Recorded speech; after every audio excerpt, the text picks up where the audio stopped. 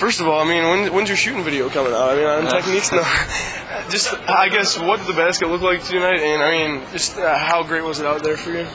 Well, I've been waiting to get on a roll all season. Last season, and even my sophomore and freshman year, I've had a couple games where I just get hot like that. Yeah. Guys were just really looking to get me the ball.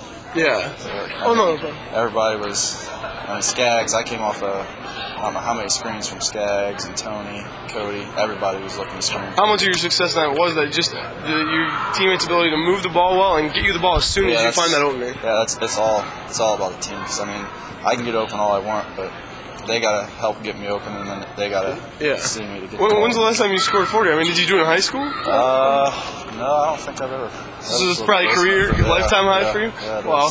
How much does it help, though, just both yourself, you're able to drive to the basket, and also then you have Tony, who he definitely messes with defenses at 6'9", doing that. How much is it about versatility and, making it tough?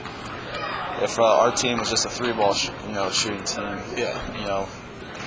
teams can stop us. All you have to do is pressure us. But since we got Tony on the inside, Skaggs, it really opens everything up for us. We get the ball inside, they double down, they kick out, we're open.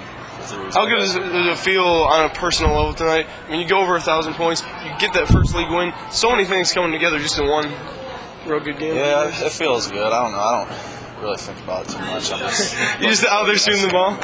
Yeah. So, I don't know. I'm just looking forward to our next game. Yeah. As far as Tony goes, he's right now he's leading the league in scoring early on in the season. He's been a real awesome player for you guys. Yeah. What does he bring to your team as far as emotion as well? He's out there on the floor just getting into it. Yeah, he's one of our hardest players on both ends of the floor. And when he's on, it just seems like everybody plays well. When one guy catches fire, it pumps everybody else up. And, we just play so much better. And with him scoring the way he's scoring, it opens the floor up a lot more for me and everybody else as well. Yeah, so finally, what do you guys want to be able to do on the defensive end? Because I know it's something that you guys are constantly working on. Yeah. What are some of those things that you are working on? Mainly a little more ball pressure. Our teams have been shooting pretty high percentage from three on us, so we need to cut that down a lot. So yesterday in practice we stressed that a lot. A little more ball pressure. Do you think that also comes with just kind of feeling each other out more, playing more basketball, so you understand when to switch and body language? Because we got so many new guys this year. It's like a whole new team, so you got to get that unspoken language, body language down before you really start clicking. Yeah. One last thing. Obviously, you've been here for most of this. Yeah. I mean, what is it like with all this transition, and how are you feeling about it 3 or 4 months into it? It's great. All the guys are great. Fun to hang around with, play with. So.